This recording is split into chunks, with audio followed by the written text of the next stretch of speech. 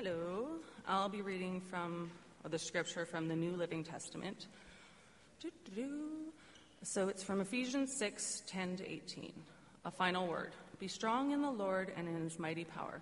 Put on all of God's armor so that you will be able to stand firm against all strategies of the devil. For we are not fighting against flesh and blood enemies, but against evil rulers and authorities of the unseen world, against mighty powers in the dark world, and against evil spirits in the heavenly places. Therefore, put on every piece of God's armor, so you will be able to resist the enemy in the time of evil. Then after the battle, you will still be standing firm. Stand your ground, putting on the belt of truth and the body armor of God's righteousness. For shoes, put on peace that comes from the good news, so that you will be fully prepared. In addition to all these, hold up the shield of faith to stop the fiery arrows of the devil. Put on salvation as your helmet and take up the sword of the Spirit, which is the word of God. Pray in the Spirit at all times and in every occasion. Stay alert and be persistent in your prayers for all believers everywhere. The word of the Lord.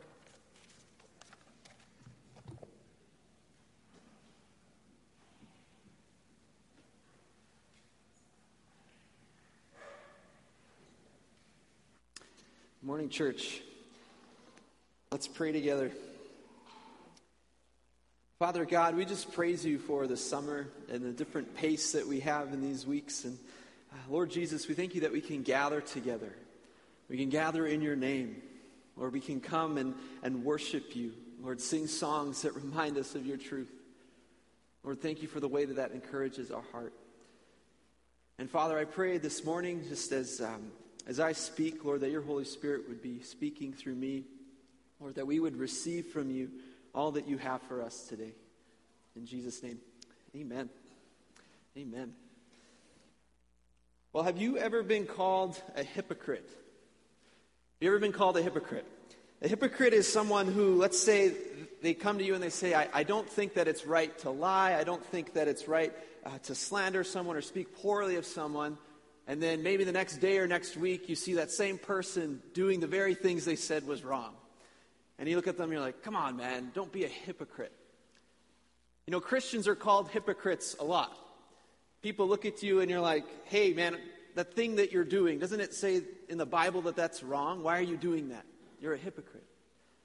Maybe in your own life, you looked at yourself and you're calling yourself a hypocrite.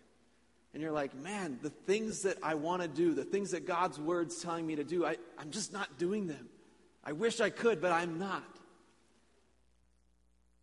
You know, I often find myself struggling in my walk with Jesus. We've just been reading Ephesians, and it's just so full of this brilliant, amazing truth about God. And it's followed up by all of this brilliant, amazing practices that Paul gives us. He gives us a new ethic. He tells us the way we ought to think, the way we ought to live our lives. He talks about the way that we relate with one another. He talks about our marriages. He talks about the way that we're to interact as parents with our children. He talks about the way that we're supposed to interact in our workplaces with our employers and being an employee and how all that plays out. And at the end of it, you might get to the conclusion and be like, man, I really want to do all of these things, but sometimes I find it difficult. In Ephesians chapter 4, Paul instructs us to live a life worthy of the calling to which you've been called. Right at the beginning of Ephesians 4, he says that. And you read that and you're like, man, I want to live a life worthy, but sometimes it's really hard. Well, Paul anticipates this feeling in Ephesians chapter 6, because he's just finished telling us the way that we're supposed to act in the context of our workplaces. And for many of us, that might be the hardest place you find yourself trying to be a Christian, trying to live the way that you know you're supposed to, is in your workplace. And right after Paul talks about that, he makes this charge and he says, finally, be strong in the Lord. And he tells us that you're going to struggle. He tells us that there is opposition, there's things coming against us that's trying to keep us from living the way that God wants us to live. It's almost like he's saying, okay, I've given you all of this instruction, but guess what? There's an enemy out there who doesn't want you to walk in this instruction. There's an enemy out there that wants to keep you from living the very way that God has called you and instructed you to live. There's an enemy out there who's trying to keep you from the purposes that God has for you. He's trying to keep you from the blessings that God has for you. He's trying to keep you from the peace that God has for you. And I think many of us can relate to that. I know I can relate to that. Desiring to walk in the way that God's called me to walk. Desiring to experience the blessings that God has for me. Searching for the peace that I know is in Jesus Christ, but sometimes I feel like I just can't get it, and it's like there's someone keeping me from it. Paul anticipates this. And not only this, when we read in Ephesians chapter 2, we understand that it's not just this spiritual mafia, the devil that's coming against us. But Paul starts off Ephesians chapter 2 by reminding us that we were once dead in our trespasses and sins. That we were following the course of this world. That we were following the prince of the power of the air, and that we once lived in the passions of our flesh. And here, it's almost like Paul's pointing out that there's three things that are really pushing up against us living the Christian life. There is the devil, the spiritual mafia, following the prince of the power of the air. But there's also the reality of our culture. That as Christians, we live in a world where our culture doesn't want to see us walking in the fullness that God has for us. They think it's quite silly, actually. And when we look at our culture, maybe we see people doing and engaging in things that we want to do and engage in, but we're like, the Bible says I'm not supposed to do that. But then he also points out that we once lived in the passions of our own flesh. This reality that even within us, there's this sinful nature. There's something within us that doesn't always want to live the way that God wants us to live. So we're fighting the spiritual mafia. We're up against our culture. Sometimes we're up against ourselves. What are we supposed to do? What are we supposed to do? In order to overcome opposition, we must stand firm. Stand firm. Paul tells us, stand firm in this place of blessing that God has given to you. Stand firm in the way that God has called you to live. Stand firm in the peace that Jesus has given you. We say, okay, thank you, Paul. Thanks for that exhortation to stand firm. But how do we stand firm? How do we do that? Well, he's not done yet. And he goes on. And he's telling us to put on the full armor of God. Put on the full armor of God. You know, I have this memory of doing some work at Camp Caroline, and we were supposed to build this paintball shed out in a field. And before you build anything, you're supposed to make sure you have a good foundation. And so I got with me some junior high and high school volunteers, and we trekked out to this field, and we have shovels. And we're trying to level the land with shovels. And it's a very slow process. And I was sharing this with one of the maintenance workers at camp, and not 10 minutes later, he pulls up in this tractor, and he drops the shovel on the tractor, and he drives forward about 15 feet, and right there we have a level surface. You know, us working with those shovels, we didn't have the right tools for the job. We didn't have what we needed to complete the task that was given to us. And if Paul is telling us in Ephesians that the task that we have is to stand firm, we are unlike a bunch of boys standing with shovels trying to level the ground.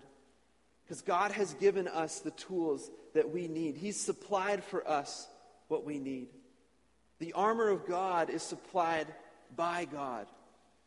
It is our responsibility to take it up. It's our responsibility to put it on, to use it confidently against fighting the powers of evil. And here Paul is telling us to put on the full armor of God. He's echoing what he said earlier in Ephesians chapter 4, where he's writing about us putting on Christ. He says, put on the new self, created after the likeness of God. And it's almost like now he's telling us a bit more about what that looks like. The new self, the armor of God. And this armor of God, it's not some magical idea of power. It's not like suddenly we become these strong, mighty warriors that run into battle. You know, to think that way would be to think like Simon Magus in Acts chapter 8, who wished to purchase the Holy Spirit so that he could conjure up and make wealth for himself by using the Holy Spirit. With the armor of God, power is not the goal. The goal is a life lived in relation to God. This power is not for impressive acts, but for living obediently. For living obediently. So how are we to stand firm? Well, we put on the full armor of God. And over the next 3 weeks, myself and Pastor Ken are going to be unpacking each piece of this armor. And so hopefully after each message, you will feel more equipped, more empowered to stand firm against the opposition that you face in this life. Today I'll be looking at the first two, the belt of truth and the breastplate of righteousness. Next week, Pastor Ken will pick up from there. I'll talk about the shoes fitted with the gospel, with the readiness that comes from the gospel of peace, as well as the shield of faith. And then I'll close us off on August 5th by talking about the helmet of salvation and the sword of the Spirit. So let's dive into it. Paul writes in Ephesians chapter 6 that we need to stand firm. We need to stand firm. And he says in verse 14, "Stand therefore, having fastened on the belt of truth." Stand therefore by fastening on the belt of truth. Now, if we literally translated this passage, it would say, gird your loins with truth. Gird your loins with truth. Who's been asked to gird their loins before? Anyone? Gird your loins. I've never been asked to gird my loins. I doubt that any of you have ever been asked to gird your loins. But in the Greek, it's important for us to notice this because I feel like Paul's not just telling us to put on a belt here. He's telling us that we need to be prepared. In the first century, soldiers wore these long tunics. It'd be kind of like wearing a long dress. Now imagine like a football player or a hockey player trying to move around the rink or the field wearing a long dress. They're going to be hindered. They might trip as they're running along. And so similarly, these soldiers in the first century, they had on these long tunics and they were told to gird your loins. So what they would do is they would hike up this tunic and they'd actually tuck it through their legs and wrap it around their waist and they would secure it using a belt. But in doing this, they were now prepared for war. They were prepared to move around. They were prepared to go to battle. They were able to move. They were no longer hindered by this tunic. So when Paul says, gird your loins with truth, he's not just telling us to put on a belt. He's telling us to be prepared. He's telling us to have a specific posture. And this is important. Because when it comes to us facing opposition, when people call us hypocrites, maybe rightfully so, it's not that we woke up that morning thinking to ourselves, today I would like to be a hypocrite. That is what I want to do. We don't think that way. The reality is that sin and evil, it doesn't look evil. It doesn't look wrong. It's quite subtle. The reality is that we don't wake up wanting to do these things, but evil comes and it looks attractive. It looks desirable to us. It looks perfectly legitimate. But before we know it, we're trapped. Before we know it, we've crossed a line. Before we know it, we've fallen into the trap that the devil has had for us. We've given into culture. We've indulged our sinful desires. And we're like, shoot. Paul wants us to be prepared because evil rarely looks evil. And he's saying that we are prepared, we are made ready, we have girded our loins when we put on truth. When we put on truth. Paul's been talking a lot about truth in Ephesians. In chapter 1, he calls the gospel, the good news of Jesus, he calls that the word of truth. In chapter 4, he says that the truth is in Jesus. We have slides on this, Steve. I think the next one here. I don't know if I jumped ahead of you. Truth. The gospel is the word of truth. The truth is in Jesus. We're told that we're supposed to speak the truth to one another in chapter 4, verse 25, and that truth is a light in the darkness of our culture. So Paul's been talking about truth throughout the Gospel of Ephesians.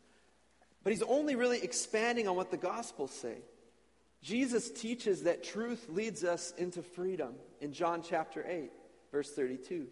And in John chapter 14, verse 6, Jesus makes this profound claim that he is the way, the truth, and the life. Jesus is truth. Truth is so contended in our culture today. It's so contended. And that makes sense to me. Because the reality is, if I'm living a certain way, and I believe that the way that I'm living is true and right, and someone comes to me and says, hey, Adam, the way that you're living is not true. It's not right. And I consider your evidence, I take it to heart, and maybe I come to agree with you. I have no choice but to change the way that I'm acting. So truth compels people to change if they find that they're not living properly. So we live in a world where people don't really like truth, because if they find that they're wrong, if they find that the way that they're living isn't right, or what they believe is wrong, well, that demands change in their lives. People aren't comfortable with change. We would much rather say that truth is completely subjective, that your truth is your truth, my truth is my truth. Let's just agree to get along, and it's okay. But friends, I don't think that truth is something that we simply just make our minds up about. Truth isn't something that we have to conjure up and decide that, okay, this is true, this isn't true. Rather, I think truth is something that is discovered. The Bible teaches us that truth is knowable. It teaches us that truth is in Jesus.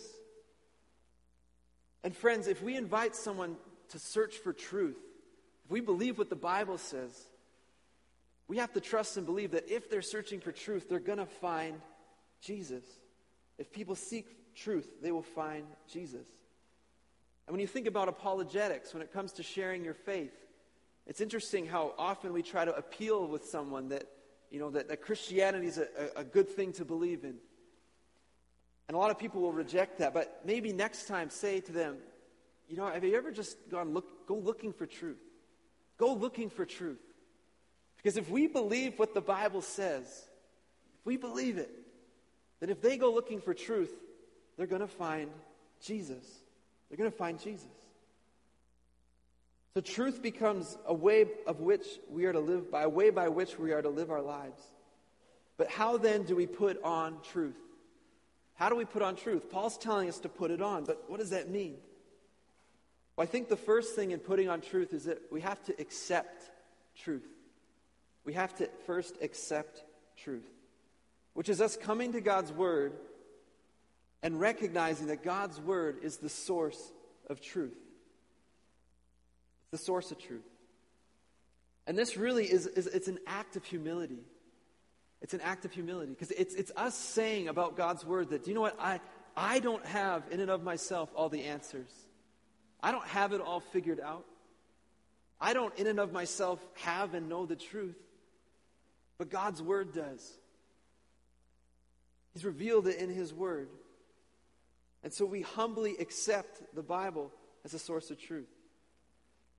We begin doing this by giving our lives to the foundation of God's Word. The question really is, how can we stand firm if we are uncertain of where truth is? How can we stand firm? Jolene and I are really close to being parents, and we oftentimes make the mistake of going to Google and asking questions about parenting. I don't know if you've ever done this. So you might Google something like about a baby's mattress, and you're going to get 1,001 search results, each one telling you different things about mattresses. And it's going to go on and extensively explain to you why one is better than the other, and why one's probably going to kill your baby, and one's going to be the best. And it goes on and on and on. And you as a consumer and a parent are left staring at all of these options like, oh my goodness, like, how am I supposed to figure this out? How am I supposed to stand firm as a parent? How am I supposed to care for this child? Because the more that you Google, the more you'll find out that none of us are competent or capable enough to care for children, apparently. And it goes on and on and on. But sometimes you find those one websites that you're like, this one seems good. I think I can lean on this one. But imagine a soldier in first century being called to gird your loins, get ready for war.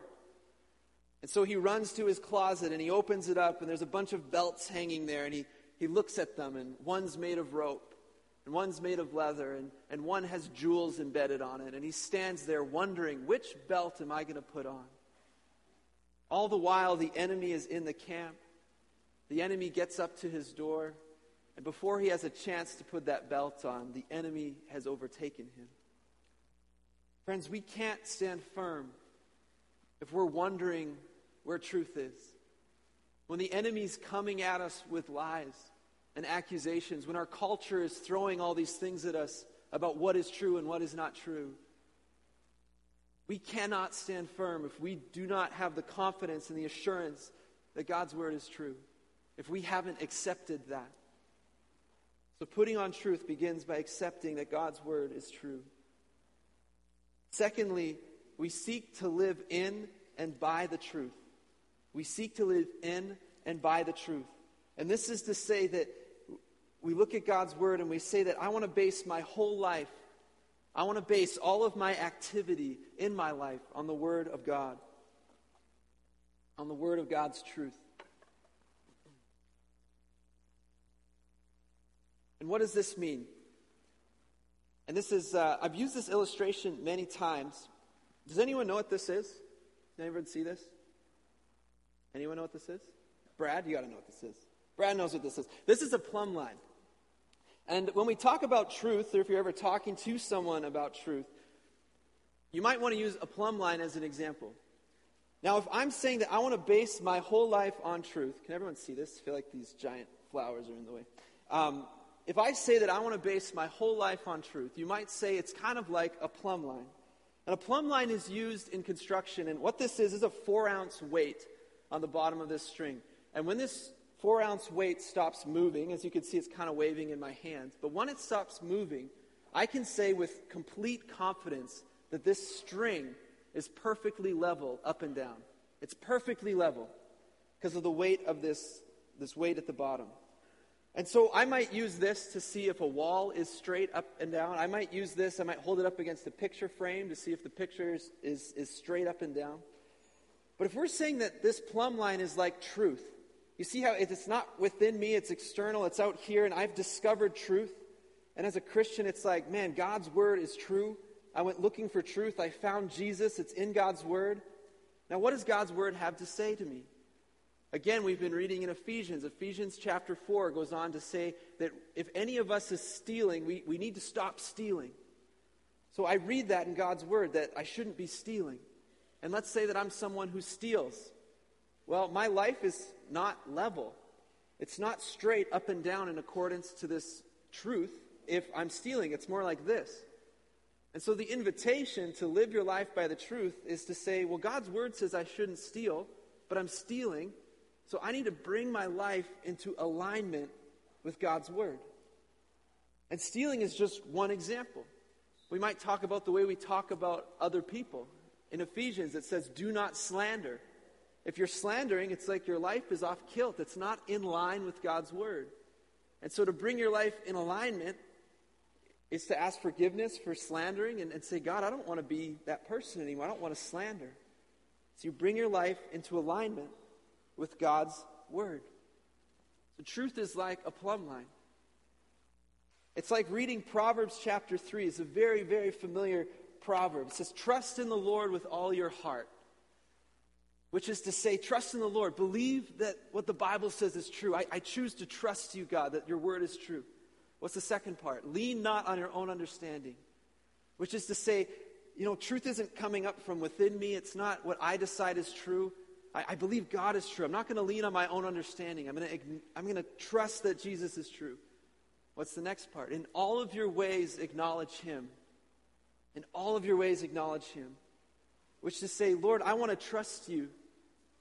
So when it comes to how I manage my finances, when it comes to my marriage, when it comes to me being a parent, when it comes to the way that I carry myself in my workplace, when it comes to the very words that come out of my mouth, I want to acknowledge you. I want to bring my life into alignment with your word.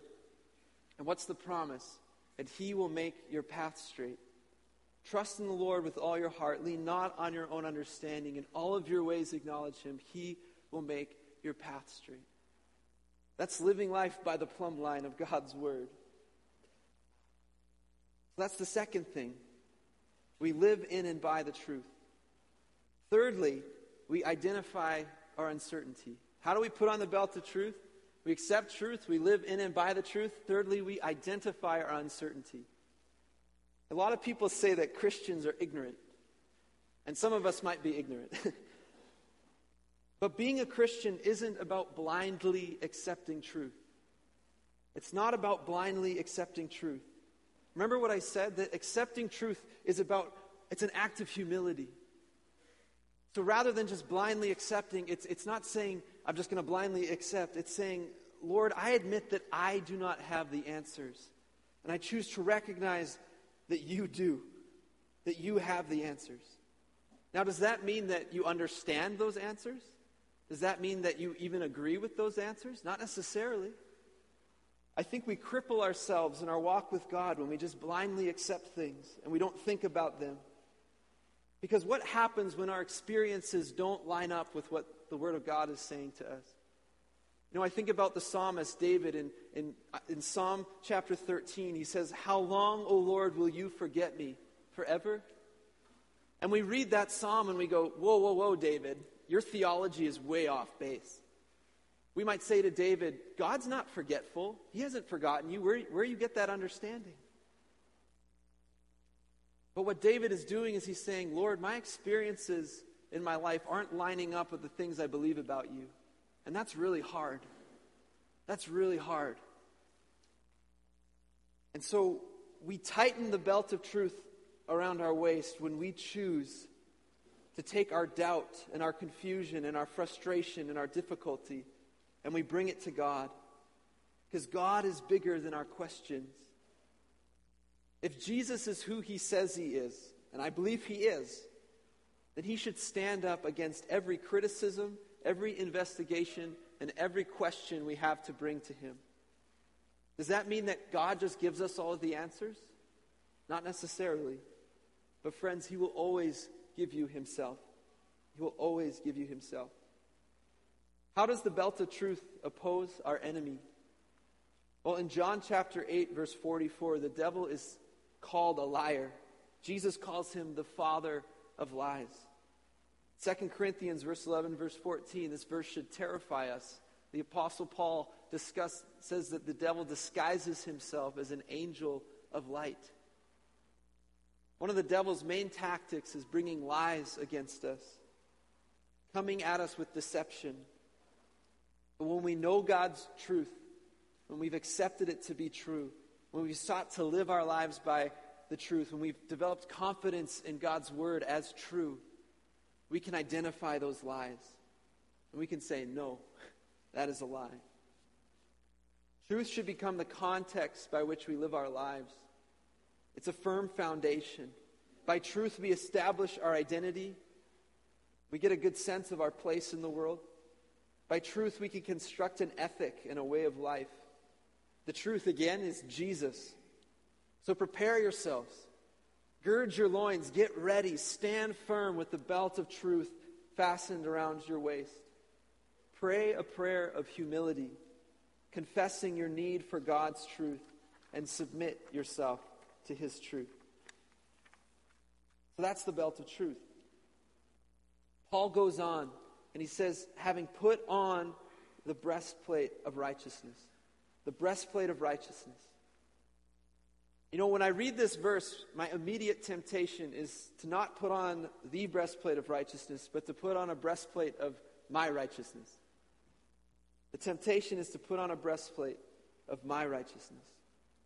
Which is to say that it's my good works, it's my good doing, it's me engaging in good acts and doing all the right things that's going to help me stand firm against the enemy. But here's the problem.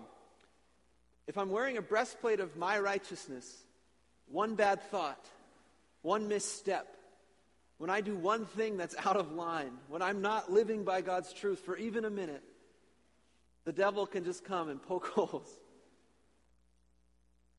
My righteousness isn't going to last very long. The breastplate of righteousness is the breastplate of Christ's righteousness.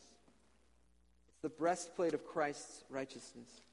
It echoes of Ephesians chapter 1, verse 7, where Paul writes, in him, in Jesus, we have redemption through his blood, the forgiveness of our trespasses according to the riches of his grace. Did you notice in that verse that there's nothing that we do? There's nothing that we do in this verse.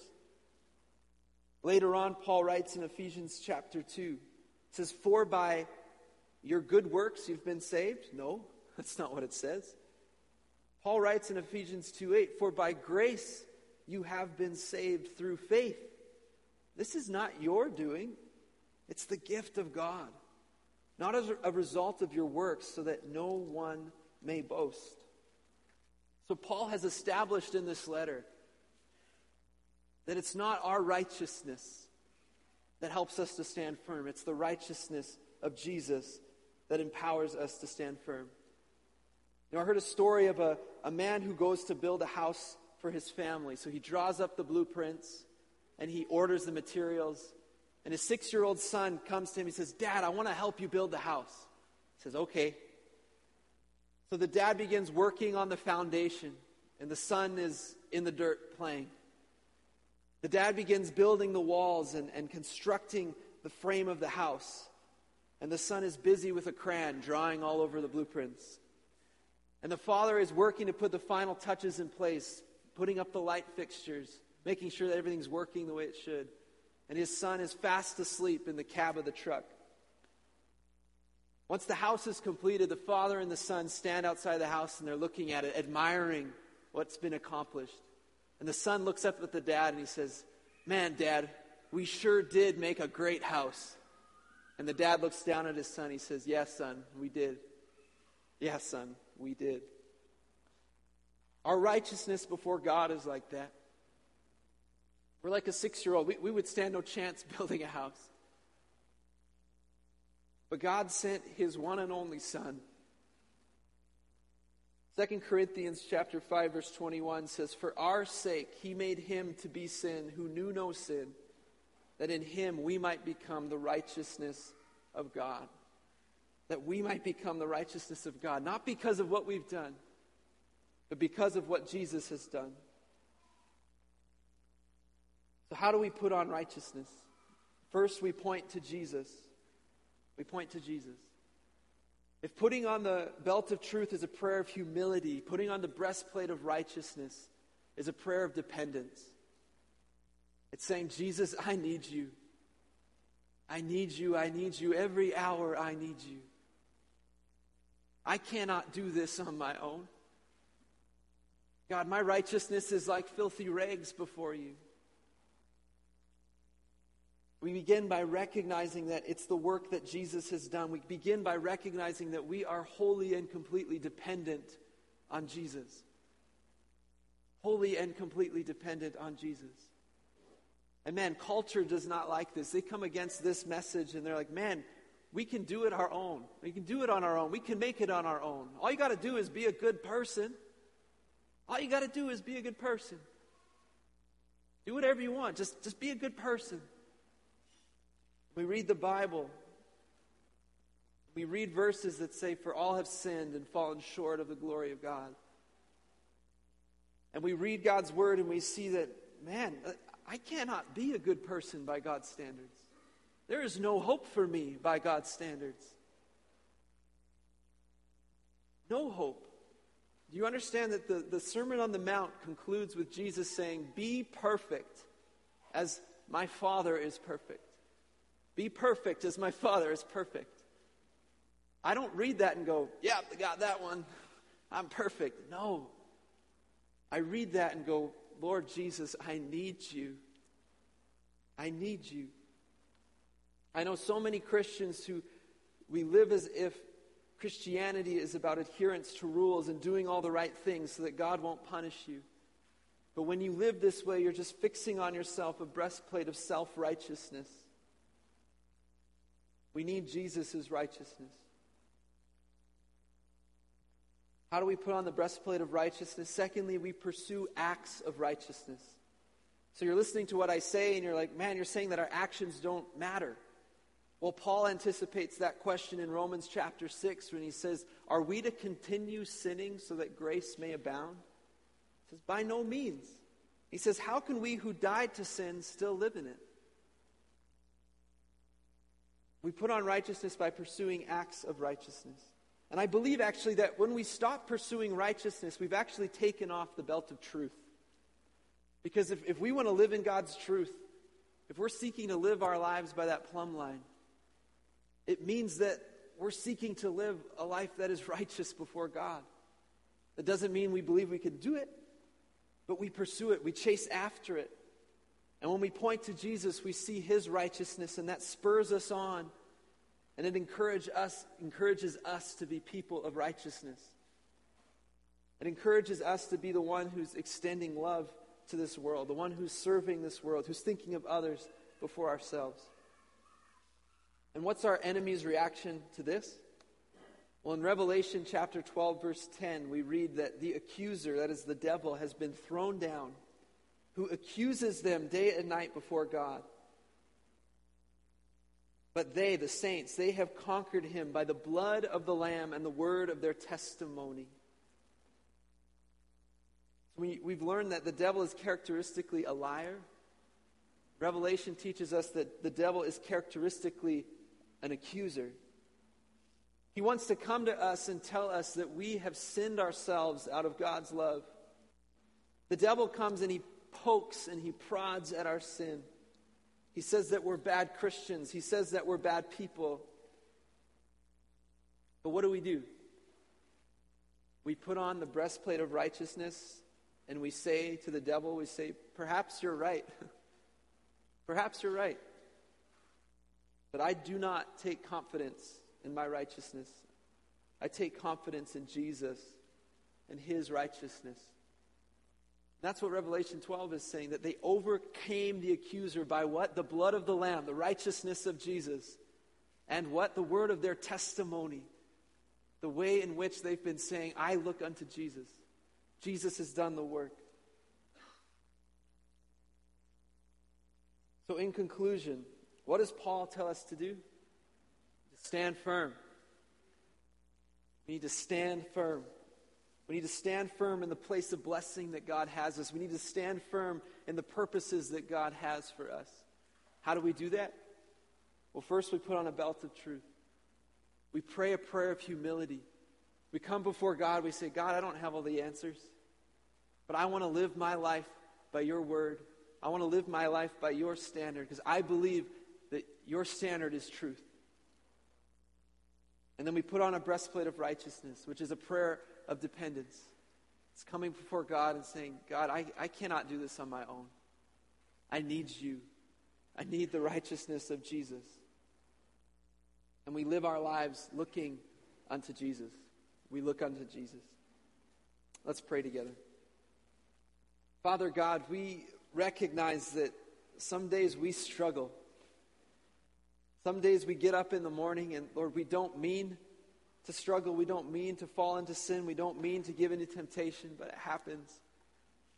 Lord, and we praise you, Jesus, that in your word, not only are we told to stand firm, not only are we told what to do, but we're given the tools in which we are able to do that. So, Lord, we praise you for the belt of truth, and I pray for each one of us here. God, if this is something we have not made our minds up about, I pray that you would help each of us to pray that prayer of humility that acknowledges that your word is true. Lord, that we would confess our need for your truth. And Father, too, I pray that we would take up your breastplate of righteousness. Lord, that it is Christ's righteousness, the finished work of Jesus, the shed blood of Jesus on the cross that makes us in right relationship with you, Father, that brings us back into relationship with you, that brings us back into our created purpose. Lord, that we can live life in relationship with you in context of who you are. Lord, with all the joy and the blessing that that brings. Lord, I pray that each of us would reflect on that this week. That we would look unto Jesus. Lord, that would encourage our spirits.